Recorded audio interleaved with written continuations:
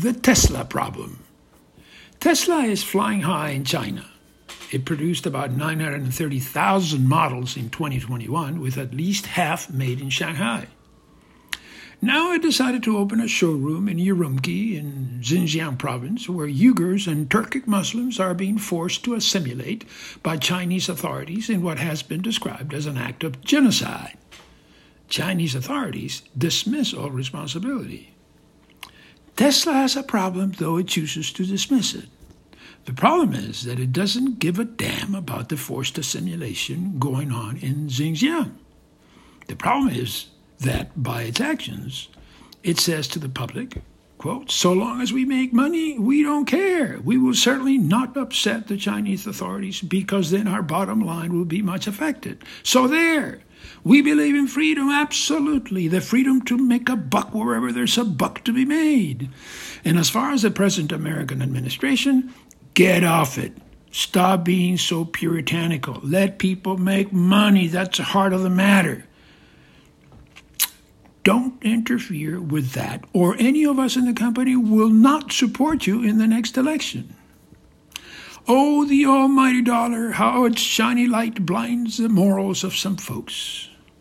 Here's a smart, effective businessman failing to see the big picture, dismissing the humanitarian concerns of so many as mere pieties.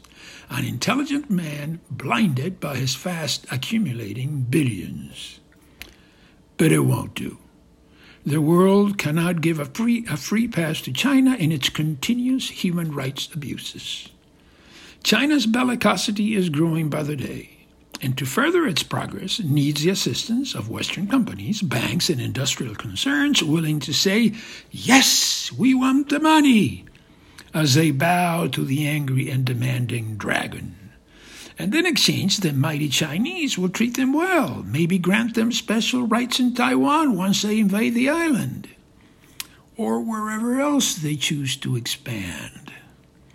The Chinese government's abuse of people in their own land is a precursor of things to come. Let it happen now, and before you know it, they will come for you too.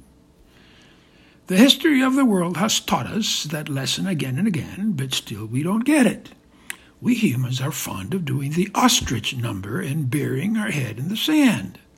Mr. Musk, as leader of Tesla and SpaceX, has made important contributions to the world and to our nation. We thank him for them. But maybe it is time he stepped aside. Moral blindness is a detriment to leadership, and eventually to profits also. Take a break, Mr. Musk. Broaden your views. You might surprise us all with your new insights. Good luck. P.S.